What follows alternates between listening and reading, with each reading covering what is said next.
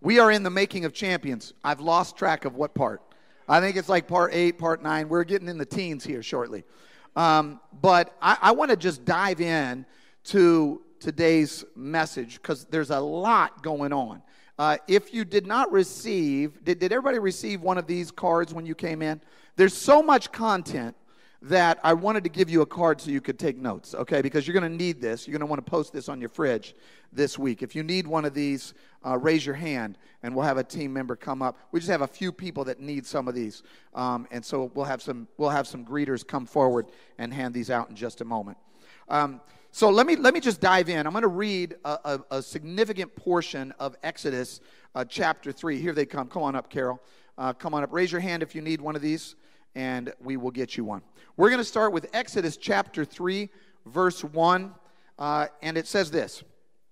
It says, "Now Moses was tending the flock of Jethro, his father-in-law, the priest of Midian." Now, when we meet Moses, he's not in a very glamorous job. He's working for his father-in-law, tending his father-in-law's sheep, all right? His father-in-law is the priest of Midian, and Moses led the flock to the far side of the wilderness and came to Horeb, the mountain of God. There, the angel of the Lord appeared to Moses in flames of fire from within a bush. Moses saw that the bush was on fire, but that it did not burn. So Moses thought, "I'll go over there and see this strange sight, why the bush does not burn up." When the Lord saw that he had gone over to look, God called to him from within the bush, "Moses, Moses." I think it's interesting that God calls him only after he went to look. Sometimes God wants to know whether you're actually interested in hearing from him before he begins to speak to you. "Moses, Moses." And Moses said, "Here I am." "Do not come any closer," God said. "Take off your sandals, for the place where you are standing is holy ground." Then he said, "I am the God of your father, the God of Abraham, the God of Isaac, the God of Jacob." At this, Moses hid his face because he was afraid to look at God. The Lord said, "I have indeed seen the misery of my people in Egypt. I've heard them crying out because of their slave drivers, and I am concerned about their sufferings." How many of you are glad to know that God hears you, he sees you, and he's concerned about your struggle? He said, "So I have come down to rescue them from the hand of the Egyptians." Now I want you to notice this. God said, "I have come down to rescue them from the hand of the Egyptians." Moses gets this confused in a minute because he thinks he's the one that's supposed to rescue them. But God says, I have come down. You see, God is the author. We're just the actor. God is the source. We're just the resource. God is the head. We're just the body. God says, "I'm going to rescue my people and to bring them out of the land into a good and spacious land, a land flowing with milk and honey, the home of the Canaanites, Hittites, Amorites, Perizzites, Hippites, Jebusites. And now the cry of the Israelites has reached me, and I have seen the way the Egyptians are oppressing them." And then here comes the moment. God says, "So now go, Moses, go. I am sending you to Pharaoh to bring my people, the Israelites, out of Egypt." This is the most explicit mission statement you could ever imagine. God says literally, directly, "I am sending you to go to Egypt and set my people free." But Moses said to God, "Who am I? Who am I that I should go to Pharaoh and bring the Israelites out of Egypt?" Let me read that again. Moses said, "Who am I? Who am I that I should go to Pharaoh and bring the Israelites out of Egypt?" Today, for the next few moments, I want to speak on the subject, overcoming the voice inside your head. Overcoming the voice inside your head. Let's take a moment. Let's bow our heads. Let's pray. Let's invite the Holy Spirit. Father, we thank you. We praise you. Holy Spirit, we invite you into this place, into our hearts, into our minds. We invite you at Shaw. We invite you at U City, online, everywhere where people are watching. We just invite your presence. We invite you to transform us by the power of your word. Let your word seep into our heart, take root, transform us, produce fruit. We love you. We thank you. We praise you. In Jesus' name we pray. Amen. Amen. Several years ago, my son, Jameson, when he was just a little guy, I know I'm using him in 2 sermons in a row. He gave me permission. And we'll move on to another child next week. Jameson, just a little fella, he desperately longed to dive off the diving board at the Brentwood YMCA. This is what he wanted to do. He had learned to swim earlier that summer, and so what he wanted to do was take that next step and go jump off the diving board, dive off the diving board. So we go to the YMCA. He's just really little at this time. And we go to the YMCA, and we go to the pool, and we stand over at the edge of the pool, and I see him looking at the diving board, and he gets his courage up, and he walks over to the diving board, and he walks up the little steps to the diving board, and he walks out to the very edge of the diving board, and he puts himself in the position to dive. And I'm watching from the side of the pool. He puts himself in the position to dive, and then he just stands there for a very, very, very long time. And then I just see his shoulders slump. I see his little body just sort of wilt. He stands up, his head's drooping down. He turns around. He walks back, and he comes over and stands beside me at the side of the pool. I'm looking at his face. I can see anxiety. I can see fear. I can see disappointment. I can see frustration. And I say, hey, what's going on, man? What happened? He said, well, I can't do it. I said, why not? He said, I'm just afraid that if I jump in, I'm not going to make it to the side. I'm just worried that if I jump in, something's going to happen, and I'm not going to either come back up or I'm going to end up at the side of the pool. And I'm standing there with my arm around my son, just listening to his little heart cry out. What he was experiencing is something that we experience every day. Every single one of us experiences every day. I've got a graphic. I want to show you what he was experiencing. It looks like this. First of all, he had some beliefs in his mind. His belief at the edge of the swimming pool was, I can't do this. I'm not going to make it to the edge of the pool. That's the belief that was in his mind. That belief caused an emotion in him. That emotion was anxiety and worry and frustration and fear. That feeling or emotion then catalyzed a behavior. The behavior was, I'm going to walk back down this diving board and I'm going to go stand down next to my dad. Because now my feeling has driven me away from what I wanted to do. And then watch this. That action validated the belief. The action of not diving off the diving board validated the belief of, see, I can't do it. See, I can't make it. I knew I couldn't jump, and I can't jump. All of us experience this every single day in life, for better or for worse. If you're taking notes, you can write this down. Our behaviors never rise above the level of our beliefs.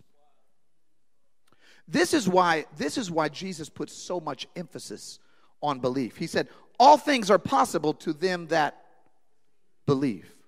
He said, truly, truly, I say to you, whoever believes in me will do the works that I do, and even greater works will they do. He said, if you have faith as a grain of mustard seed, you will say to this mountain, be thou removed and cast into the sea, and it shall be done, and nothing shall be impossible to you if you have faith. You see, Scripture over and over reminds us, teaches us something that psychologists have only learned in the last 100 years or so, and that is our beliefs animate our feelings catalyze our behavior then validates our beliefs. Some of us today want to move forward in life. We have things in our heart and in our life that we want to accomplish. Maybe for you, it's you want to meet somebody that you haven't had the courage to meet, but there's a belief in your heart. And you think, well, I don't know, I'm afraid I'll be rejected. And so you don't meet that person. Maybe you're trying to achieve a goal with your career, or maybe you want to further your education, and there's a belief. And your belief is, I just don't know if I'll pull it off. I don't know if I can accomplish it. I don't know if I can make it. And that belief then causes you to feel a certain kind of feeling, which is a little bit of despondency, a little bit of hopelessness, a little bit of fear. And so your fear then animates your actions, and you don't try to do the thing that you've wanted to do. And then what happens is your lack of action then validates your belief. You say, see, I can't do it. Moses, when we meet him, is being told by God, this is what I want you to do. I'm giving you a mission.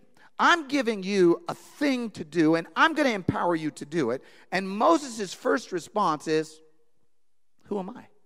I can't do it. Now, here's what's fascinating. This is the thing that Moses wanted to do most in his life. Moses longed more than anything in his life to free his people, the Israelites, from the oppression and the slavery in Egypt. He had a burning desire for justice. This is what he longed for more than anything else. The reason we know this is you can go backward 40 years and you see what Moses did. Moses, as a young man, saw one of his brothers, an Israelite, being wrongly treated by a slave driver. And Moses, full of righteous indignation, full of righteous anger, struck out against that slave driver, ended up killing him, burying him in the sand. His heart was to free his people, even from a very, very young age. The problem was he didn't do it at the right time. He didn't do it the right way.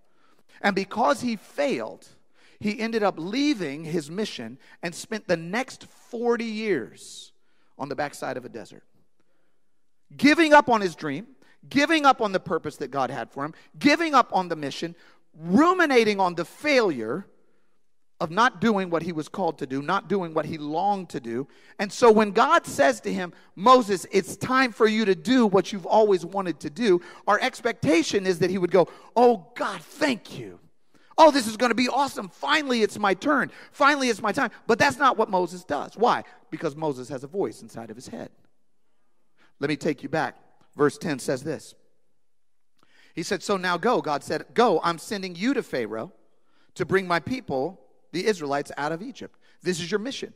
This is what you're supposed to do. Moses says, who am I?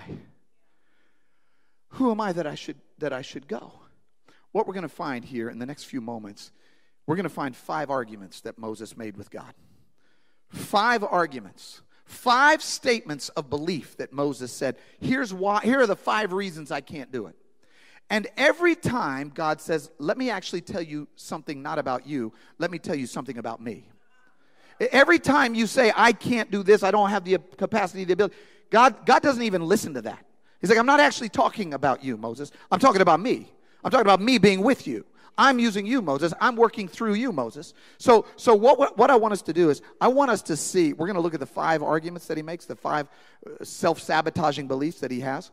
Then we're going to look at the 5 true beliefs that God wants him to embrace.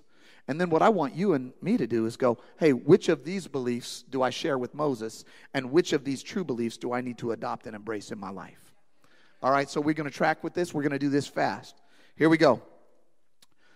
So Moses said, who am I? Here's his first self-sabotaging belief. It's number 1. I'm not worthy or deserving to do something of this magnitude.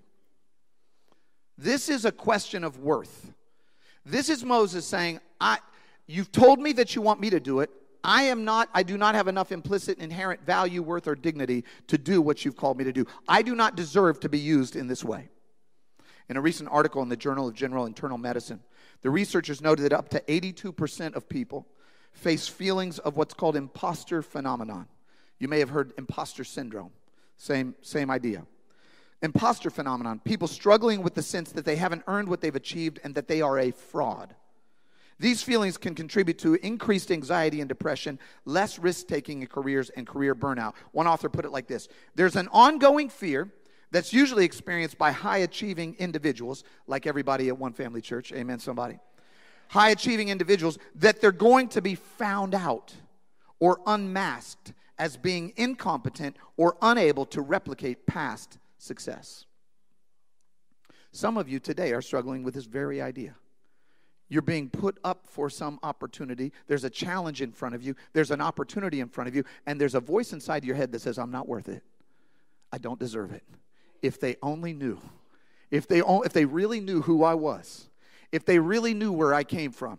If they really knew my background. If they really knew how I don't fit in with them. If they really knew that I wasn't smart enough. If they really knew where my family came from. If they really knew my lack of experience. If they really knew that. If the mask would come off and they go, man, you're a fraud. What are you doing here? Moses is saying, I would be a fraud to go down there. Nobody would believe in me. I can't do it. Who am I that you would use me? Now, notice how God responds. God doesn't say, you could do it, Moses. Yeah, you're a great guy. Here's what God says. God says, I will be with you. Moses, it's not about you. It's not about whether you're worth it or deserve it. I will be with you. And this is going to be the sign to you that it is I that sent you. When you have brought the people out of Egypt, you will worship God on this mountain. You will succeed. I'm going to help you bring these folks out. We're coming out, and then you're going to worship me on top of this mountain. That's going to be the sign. Here's the true belief that God is trying to put in Moses' mind and by extension in your mind. Here's the true belief. God is with me, and he will accomplish his will through me no matter how great the task. What if instead of you feeling like I'm not worthy and I'm not deserving, what if your immediate thought was God is with me and he'll accomplish his will through me no matter how great the task? I mean, what would you do with your life if you walked around going, God is with me and he'll accomplish his will through me no matter great the task, no matter how great? How would you walk into a boardroom if that's what you thought? How would you walk into an interview if that's what you believed? How would you walk into the purpose that God has for you? How would you walk into the mission that God has for you if this is what you believed? Now, for me, that would be enough. I'd be like, all right, God, let's go. But not for Moses, because he's been ruminating on his failure for the last 40 years. Moses is 80 years old when this happens. Don't think that God is done with you just because you haven't been doing your dream for a minute. He's 80 years old. But he doesn't believe. So he comes up with number 2. He says, Moses said to God, verse 13, but suppose I go to the Israelites and say to them, the God of your fathers has sent me, and they ask me, what's his name? Then what shall I tell them? Right? They're not going to believe me. Here's what he's saying. This is second self-sabotaging belief. I'm not knowledgeable or experienced enough to succeed at this task. First is a question of worth. Second is a question of knowledge. I don't know enough to do what you want me to do. I'm not good enough, and I don't know enough. Let me illustrate this by fast forwarding about 1,400 years. Peter and John, 2 of Jesus' disciples. Jesus has already ascended into heaven. Holy Spirit has come. Peter and John go walking into the temple. They're on the outside of the temple. They walk by one of the gates at the temple. There's a man who's been lame since birth. Ever since he was a little baby, he's been laying at the edge of this temple. Peter and John walk up to him. He says, do you have anything for me? I need some money.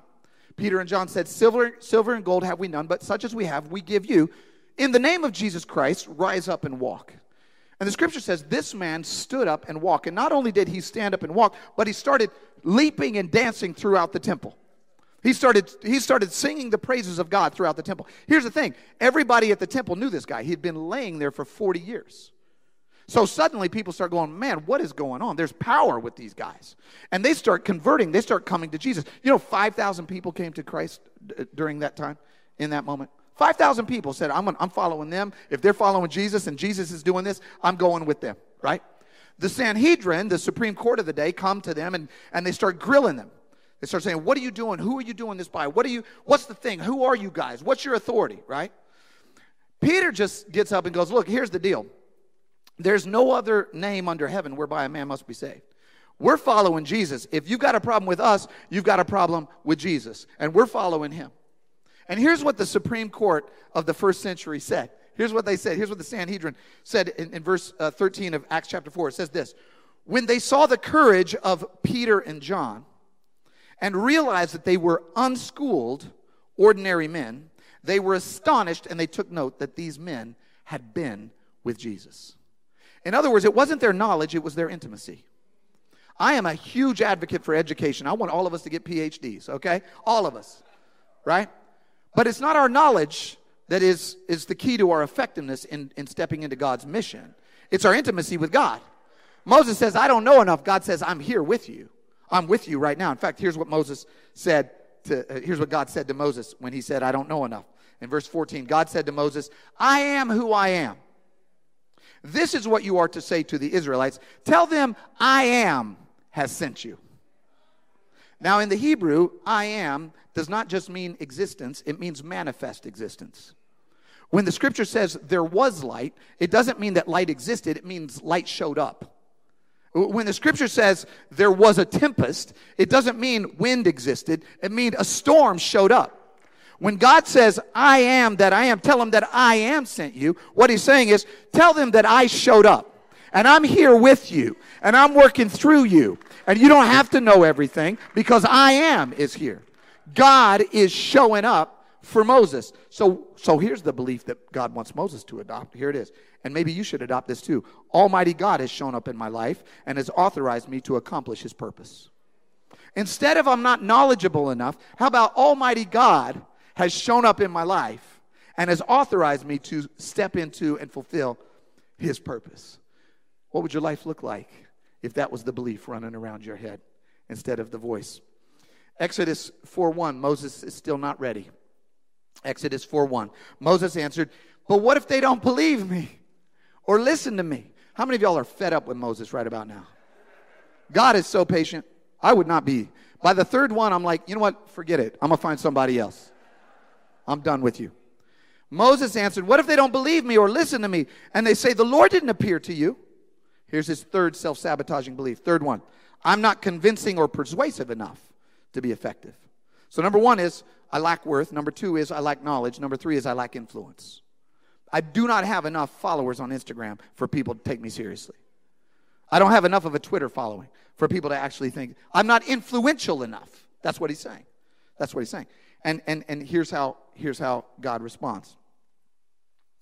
Verse 2, the Lord said to him, what's in your hand, Moses? A staff, he replied. The Lord said, throw it on the ground. Moses threw it on the ground and it became a snake and he ran from it. God is saying, look, I'm actually able to do some things that you're not able to do. I'm actually capable of doing some things that you didn't really plan on. I'm going to show up in ways that are way beyond you. I'm going to show up in ways that are far beyond your capacity. Here's the true belief that God wants Moses to adopt. Ready? Here it is. God will intervene throughout my life in order to achieve his aims. So if I say I'm not influential enough, I can't compel people, God says, listen, it's not about how compelling you are. It's not even about how good of a leader you are. It's not about how knowledgeable you are. And it's not about your own internal dignity or worth. It's about my power inside of you working through you. Can I just tell you this? When you say yes to Jesus, circumstances begin to change in ways that you couldn't expect. You couldn't anticipate. You couldn't manipulate. You couldn't do it on your own. I'll give you just one real quick example. When we started One Family Church, I was like Moses. I had so little faith, y'all. My wife, y'all are so fortunate because my wife had like 10 times more faith than me. I needed to find a place for us to worship. I wanted to be in the Tivoli Theater. But I did not believe, even for a second, that we could meet here. I never believed that we would be allowed to rent this space. So I literally went to every other space in University City. Public library, I went to the Centennial Commons, I went to City Hall, I went to Coca. Ask my wife, literally, we're at Denny's going, would this booth work? Could we, I was everywhere. Everybody said no. Everybody said no. Literally everybody said no. One day we're driving down the Del Mar Loop. Rebecca goes, you should just go ask him.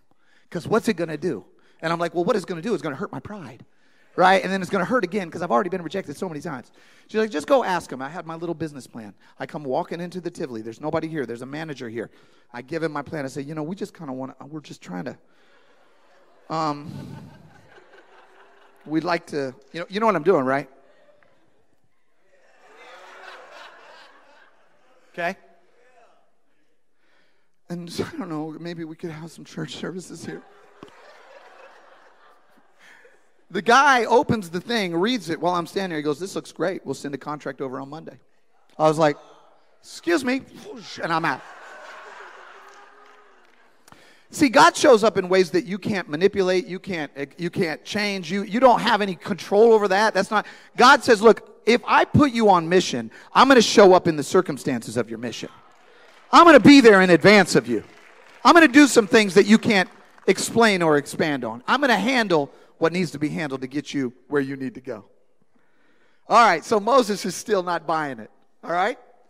Verse 10, but Moses said to the Lord, pardon your servant, Lord. I've never been eloquent, neither in the past nor since you have spoken to your servant. I am slow of speech and tongue. Number 4, self-sabotaging belief. I'm not skilled or talented enough to accomplish this task.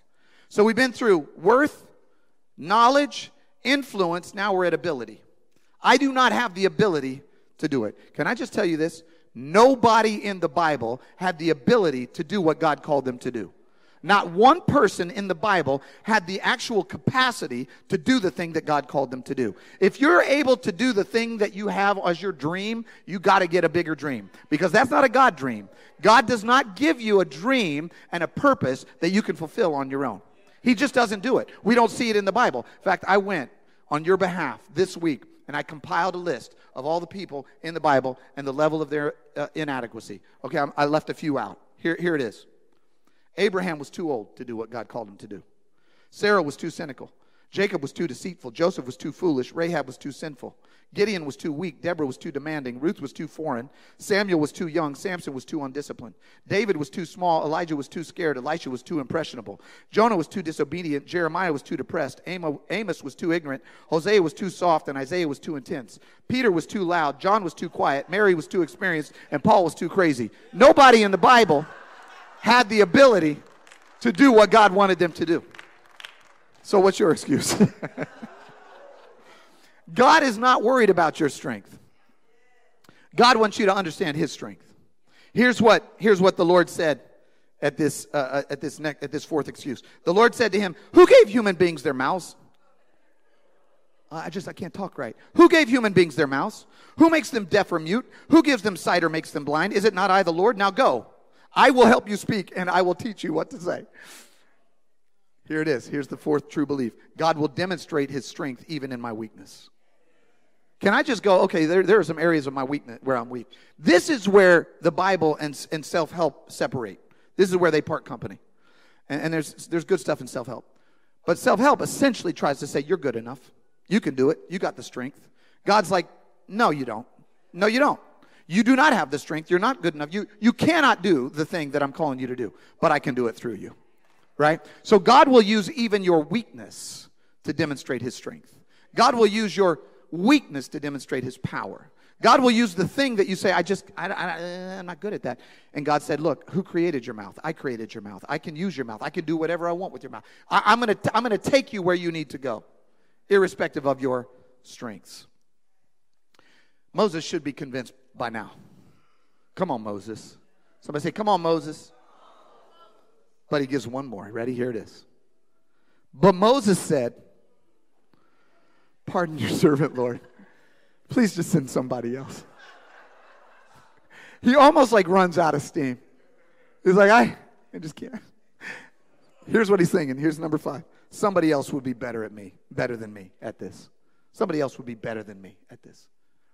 That's what he's saying. I can't do. This is the problem of comparison.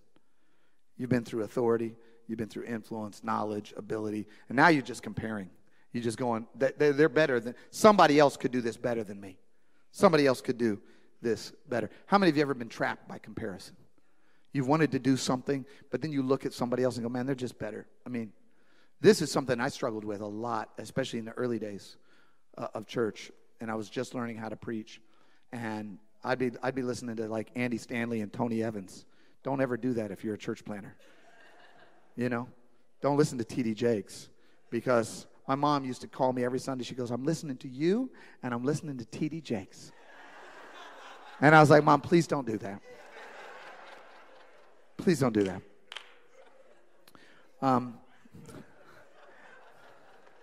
It's the problem of comparison. The Lord's anger finally burned against Moses. Okay, now, look, this is number 5, Moses. Now the Lord's frustrated. And he said, what about your brother Aaron the Levite? I know he can speak well. He's already on his way to meet you, and he will be glad to see you. Here's the true belief. Ready? Adopt this. God will bring people into my life to help me accomplish his will. You know who freed me from the crutch and the crushing experience of comparison? It was a pastor in Brooklyn, a guy named Jim Cymbala at Brooklyn Tabernacle. My wife and I went to a conference there, and I've always loved his ministry, and I've always, just respected him and admired him. And we went to Brooklyn Tabernacle in Brooklyn, and Jim Cymbala gets up to preach, and he starts preaching, and I'm only like a year or two into preaching, and I'm listening to him preach, and I go, he's not a very good preacher. Sorry, Jim. No, what I mean is, that's not his natural gift. He's not eloquent. But he opens up his life to the Lord, and the Lord uses him in incredible ways. He's up there preaching, and he literally was preaching with Tony Evans and Stephen Furtick and all these kind of crazy people. And I'm listening to him going, oh, my God, right? Because he said, look, I'm going to just use what I have. I'm going to my weakness. God's going to turn it into a strength. And then I'm going to just bring people around me that can offset some of my weaknesses. And I'm going to allow the Lord to work through me and build a great church, even though I've got all these weaknesses. And he'll tell you, he probably mentions it in almost every sermon. He says, I'm not a very good talker, right? But God is using him because he said, God, I'm usable. I'm open to you. I'm going to allow you to use me. Finally, after 5 excuses, God has replaced, at least momentarily, replaced the voice inside Moses' head with the voice of God and the voice of truth. And we know how that turns out. Finally, Moses says, okay, I'm going. And Moses goes down to Egypt, marches down to Egypt, stands in front of Pharaoh, and says, God told me to tell you to let my people go.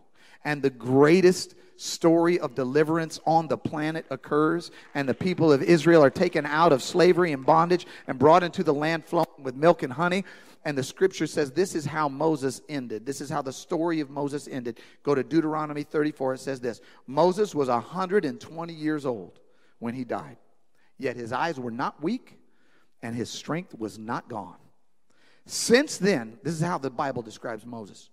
Since then, no prophet has risen in Israel like Moses, whom the Lord knew face to face, who the Lord knew face to face, who did all those things, those signs and wonders the Lord sent to him to do in Egypt, to Pharaoh and to all his officials and to his whole land. For listen to this: no one has ever shown the mighty power or performed the awesome deeds that Moses did in the sight of all Israel. This is a guy who had the voice inside of his head preventing him, paralyzing him from stepping forward. And the Bible says there's never been a prophet like this man. This man allowed the Lord to use him. How did Moses become such a great prophet? We know it wasn't because of his attitude. All right? We know it wasn't because of his ability. We know that it wasn't because of his influence. We know that it wasn't anything to do with him. It was him saying, God, I'm yours. I'm going to allow you to use me.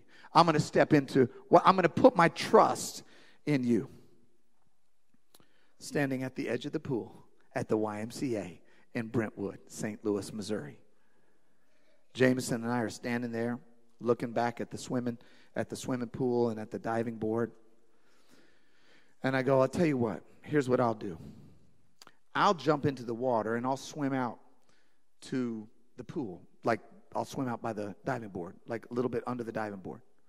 And what you could do is you can go up back on the diving board and then you can dive in. And if you have any problems or any struggles or whatever, I'm going to be there right there with you. And then I'll help you swim over to the side. So he looks at me, with those big eyes, those big wet eyes. And he goes, okay. And he walks over to the diving board. And he climbs back on the diving board. And he got in position. And he stood there for a pretty long time still. And I'm treading water in the middle of the pool like, son, you got to do this pretty soon, because I'll lose my strength here. Finally, he just tips over. Boink, splash, bobs up. We swim over to the edge of the pool. We're celebrating, right? We're enjoying each other. We're high-fiving. His face is lit up, y'all. And what lit me up was not that he dove. Great, beautiful. What lit me up is that a belief in his mind changed. He started to realize there was a different way. And when our beliefs change, then our behaviors change. I want to challenge somebody today. What beliefs are you believing?